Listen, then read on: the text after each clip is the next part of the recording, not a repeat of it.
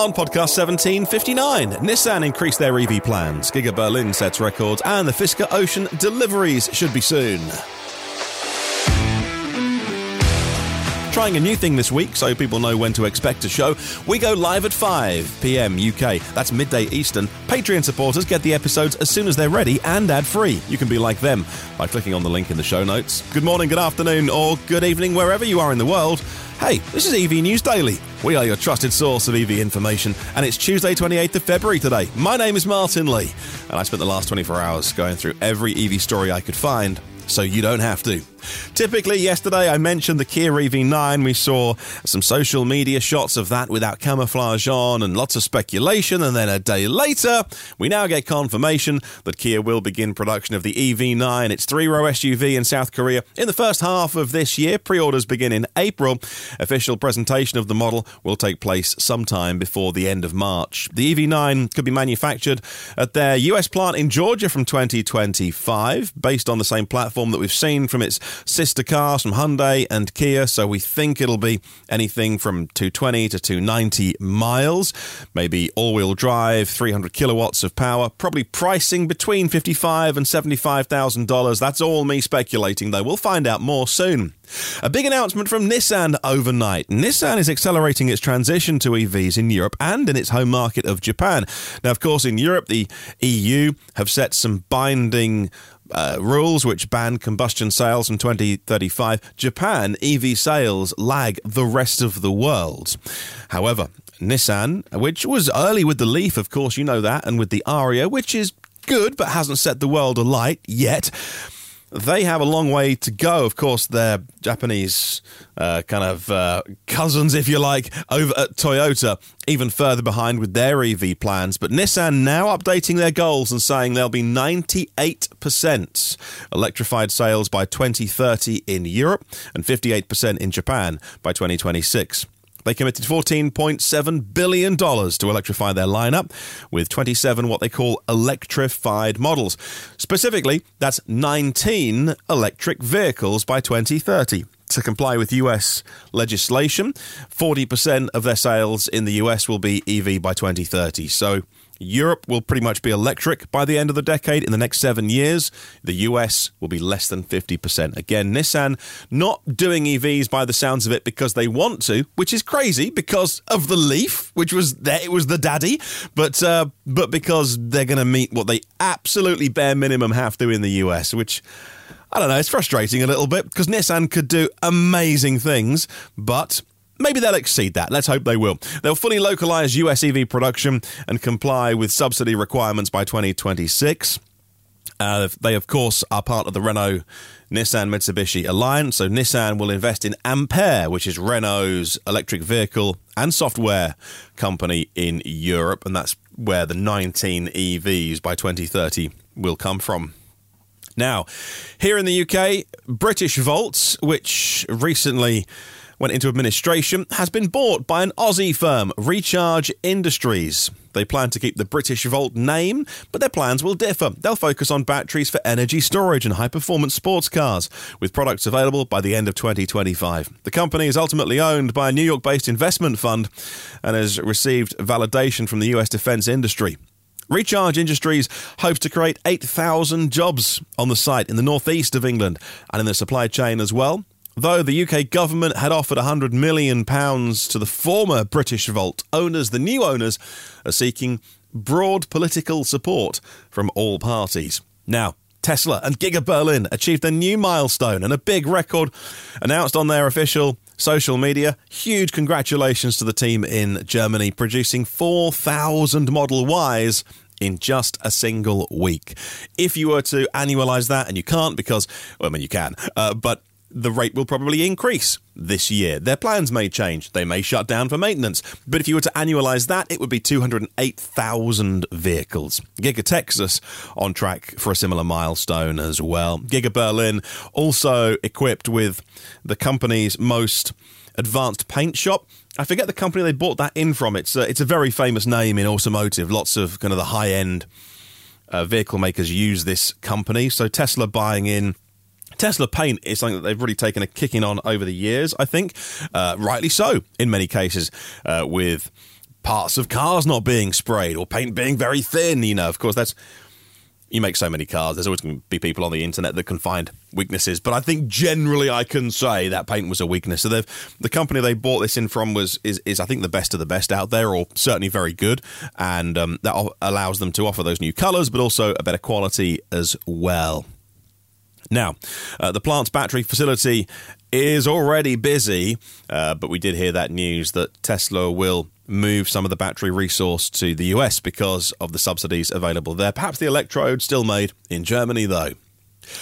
Also good news for Tesla today. They just overtook Ford in the 2022 Automotive Loyalty Awards for US brand loyalty for the first time. General Motors also winning the award for the 8th consecutive year. Industry-wide shortages have caused customer loyalty to drop over recent years, but GM still retained their loyal customers. Tesla's win was driven by its brand resonance with its consumers, and also for people who I think a lot of Tesla owners perfectly recognize they're intelligent people. They get the downsides, they get the bits that go wrong or they're not happy with, or they're like, yeah, I'd love it to have CarPlay or Android Auto, but the good bits are so good, they outweigh those. Okay, there's a 1% who are just fanatical, who can't recognize anything else, but generally I find Tesla buyers like, yeah, this isn't so good and that's not good, and the auto wipers are terrible at times, and this happens, but the good stuff is so good, it just outweighs it. Mercedes-Benz also won an award for the launch of the all-electric EQS, and the loyalty awards are based on the analysis of 11.7 million new US vehicle registrations last year. In terms of overtaking Ford in that overall loyalty award, that's surprising because if you look at Ford with the F-150, I think their loyalty awards over at Ford are probably built on the F-150, because if you've had one, you've probably had about 5 of them. And again, those owners love those vehicles. I wonder if Fisker owners will love their new vehicles. Well, we'll find out soon. Fisker has announced it's on track to begin deliveries of their Ocean SUV this spring and to build more than 40,000 of the cars this year. So far, they haven't made 40,000, they've made 56, and 15 of those were completed before the end of last year. It's being made by Magna as an outside company, which is great because Fisker didn't go down the route of thinking, well, I've got to build our own factories and things like that. They designed it. That's what Henrik Fisker is good at. The Ocean is expected to have a range, we think, of 350 miles in its top trims. Some of the early testing has shown that it's pretty efficient powertrain, might even do more than that. The base trim, 250 miles, starting price of $37,500. They think the testing for regulatory approval will happen next month in March, and deliveries will begin shortly after. They have 65,000 reservations for the Ocean, and of course that hopefully will give them the impetus they need to move on to their second model, the Pear. That will be cheaper, $30,000 vehicle, not built by Magna, but built by Foxconn. That'll be in Ohio, and we think that's 24 to 2025. A very popular vehicle will be the Chevy Blazer. All-electric mid-size crossover from General Motors goes on sale later this year, and we've now seen pictures of it undisguised for the very first time. And it'll start, we think, at about $44,000 on GM's Ultium platform, from 250 to 320 miles. And the first pictures we've seen with no camo at all. It was the 2LT trim over the weekend. We saw these pictures. It's a white one. And actually, without all the pizzazz around it and press photos, looks a bit like an ID4 or a Nissan Aria. In other words, very, very popular segment and shape, and I think it'll do really well. Sales begin in the summer, and the Blazer will definitely be a huge part of GM's move to its electric future. A very different kind of car now, though, the Lotus Type 133. That is going to be a high-performance luxury electric saloon launching next year from Lotus, a car company that, I don't know, I have a real soft spot, not just because I'm from Norfolk, because I've driven past their Hethel base a million times. I'd like to see them do really well. And if you ask me, Lotus, with their new owners, Geely, as in Volvo and Polestar fame, were at a crossroads, and they could either become a niche, interesting electric and combustion sports car maker, because even though combustion's being banned in the UK, it's 2030 by our government, the EU, the wider European sales 2035. But even then, some of the small car makers, I don't know what the exact number is, but if you make less than 5,000 vehicles a year or something, you would still be exempted. Like, we still ride horses, there'll still be petrol around in the year 2040.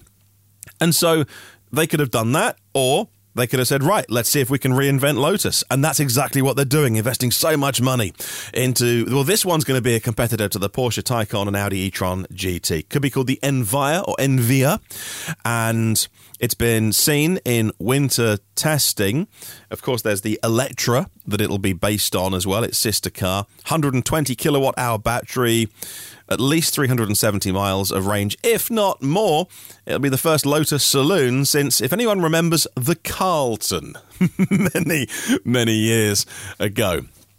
Okay, in a minute, we'll talk a little bit about why charging standards are really important, actually, and what BYD are doing with a brand new battery factory in China and what it could mean for new battery technologies. Stick around. Those stories and more are coming soon. By the way, if you want this podcast ad-free, because you don't like the ads, and if you want to listen, because it's fine, because this podcast will always be free, but the ads help me make some money and pay for the podcast, then you can support us on Patreon, and you can support our work there. $5, $10, be an executive producer, or more. Many people pay more per month. That's a posh coffee or two. Just click the link in the show notes or go to patreon.com/EVNewsDaily and be like all the other supporters of this show and get the show first and ad-free.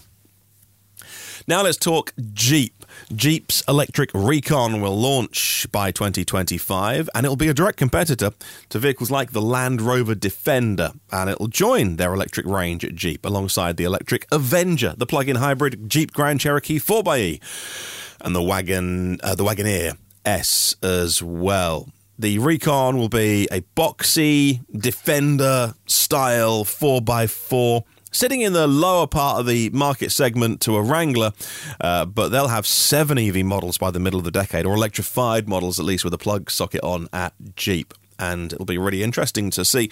Jeep, everyone knows, for instance, in Europe and in the UK, Jeep sales have been really bad.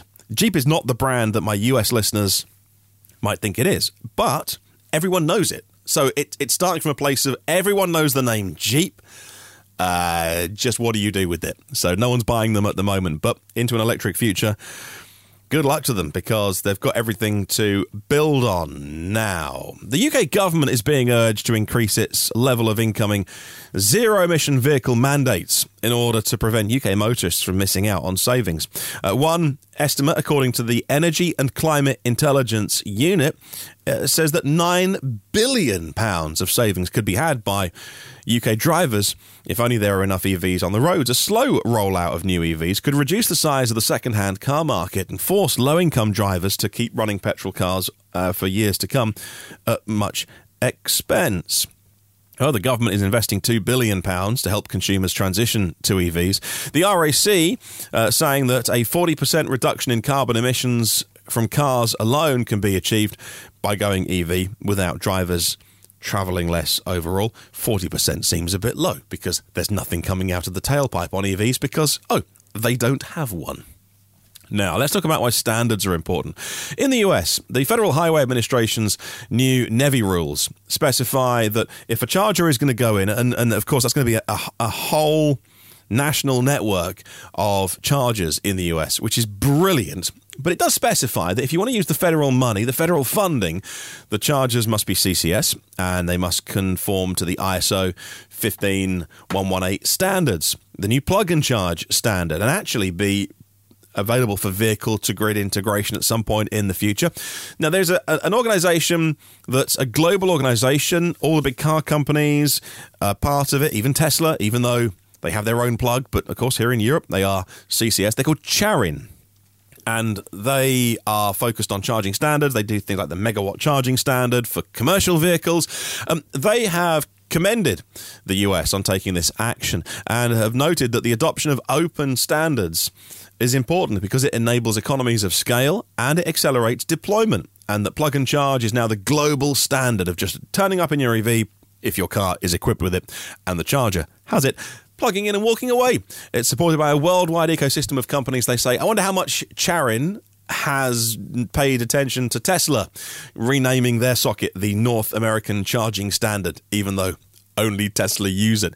So perhaps a bit of a battle there for standards. I think I don't care. I don't care. Use the Tesla plug if you want. It's smaller, it's more elegant, it's easier to move around. The CCS is a bit of a hunky chunky plug, if you ask me. Well, because I've got CCS Combo 2 here, and it is not very elegant. The Tesla plug is better. I don't care. Use whichever one you want. Just stop fighting about it. Just have one plug for the entire planet, as far as I'm concerned. Of course, that won't happen because of China, and also in Japan. They've got the next version of CHAdeMO called Xiaoji, which is combining the Chinese standard and the CHAdeMO standard. So it's still going to be split, but can we just not fight over standards? Just do one thing, please, for cars and one thing for commercial vehicles. That would really help me. And drivers. There we go. Let's talk about batteries. BYD starting construction of a new battery project in China with 20 gigawatt hours worth of cells coming out of there every single year. The project will start in 2024 and provide 6,000 jobs. What's interesting is BYD, their Blade battery, very famously lithium iron phosphate, LFP chemistry, so very stable, no cobalt, etc., etc. But local press reports have talked about this facility being for the production of sodium-ion batteries. And again, that would a new technology that gives more choice, an alternative to LFP. Sodium-ion batteries, I've mentioned them recently, working very well in very cold temperatures. They don't need to slow down and trickle charge when the battery is incredibly cold unless you've got an EV that can do thermal management on the battery. So very, very different properties to some of the batteries out there, but much cheaper to make as well, and without some of those implications of the lithium price, which did hit a massive high recently, and it has come down a lot. But still, we'll watch that story, because it could be something that we start talking about in the future here, you and I, on this podcast. A sodium-ion battery doesn't really get a mention very much at the moment, but it might do in the future. And finally, I'll leave you with this story because it's something that I've talked about a little bit about recently, and I don't think it's sort of landed with many people. And that's the Inflation Reduction Act in the US, and how protectionism is one way of going about creating your economy. And my concerns I've told you about on the podcast before, and I totally understand why the Biden administration is doing it, is when you know, the opposite of globalization, the opposite of being able to process your lithium in China, because that's where you can do it the cheapest, but also assembling the batteries in America, because that might be where you want to do it. By having protectionist subsidies, of which I totally get, I totally understand, you want US jobs on US soil. The problem is that consumers end up paying more and technology takes longer to develop. Because in a global economy, you're putting everyone against everyone, and things move quicker. Technology moves faster, because once somebody invents a technology somewhere, sure, it might be patented and protected, but anyone can copy it the next day. And we move on as humanity. And also with pricing as well. Global economies encourage price competitiveness. Protectionist policies either prop up industries that wouldn't be profitable or ultimately cost the consumer more. I've mentioned it. Nobody really cared, so I shut up. Now, a company called Zerova Technologies, a US company making charging systems. The CEO of that company is called Jay Yang, and Jay Yang has been commenting about this issue, believing that the Inflation Reduction Act, which is designed to reduce the reliance on Chinese suppliers and encourage US manufacturing, ultimately leads to higher costs for consumers. Exactly what I've been saying. Zerova has a US manufacturing facility and sources materials there, with labor costs being 80% higher than in Asia. The cost is passed on to the consumer, and the cost of charging infrastructure could even be double because of the Inflation Reduction Act. And despite the cost increases, Yang believes the localizing of the supply chain is ultimately beneficial in the long run. It creates job opportunities, and it ensures the US is not reliant on China. And again, I've said this before, I fully understand the implications of relying on China, because all of a sudden you wake up one morning, they've sneezed and said you can't have any more EV batteries. You look at Russia with oil and gas and the supply and what's happened to our energy prices in the last 12 months since the invasion of Ukraine. So it's all well and good relying on other countries while things are cheap until they go wrong. So I get it's a complex issue, and that's not what this podcast is about. So I'll stop talking about that now. But I find it interesting.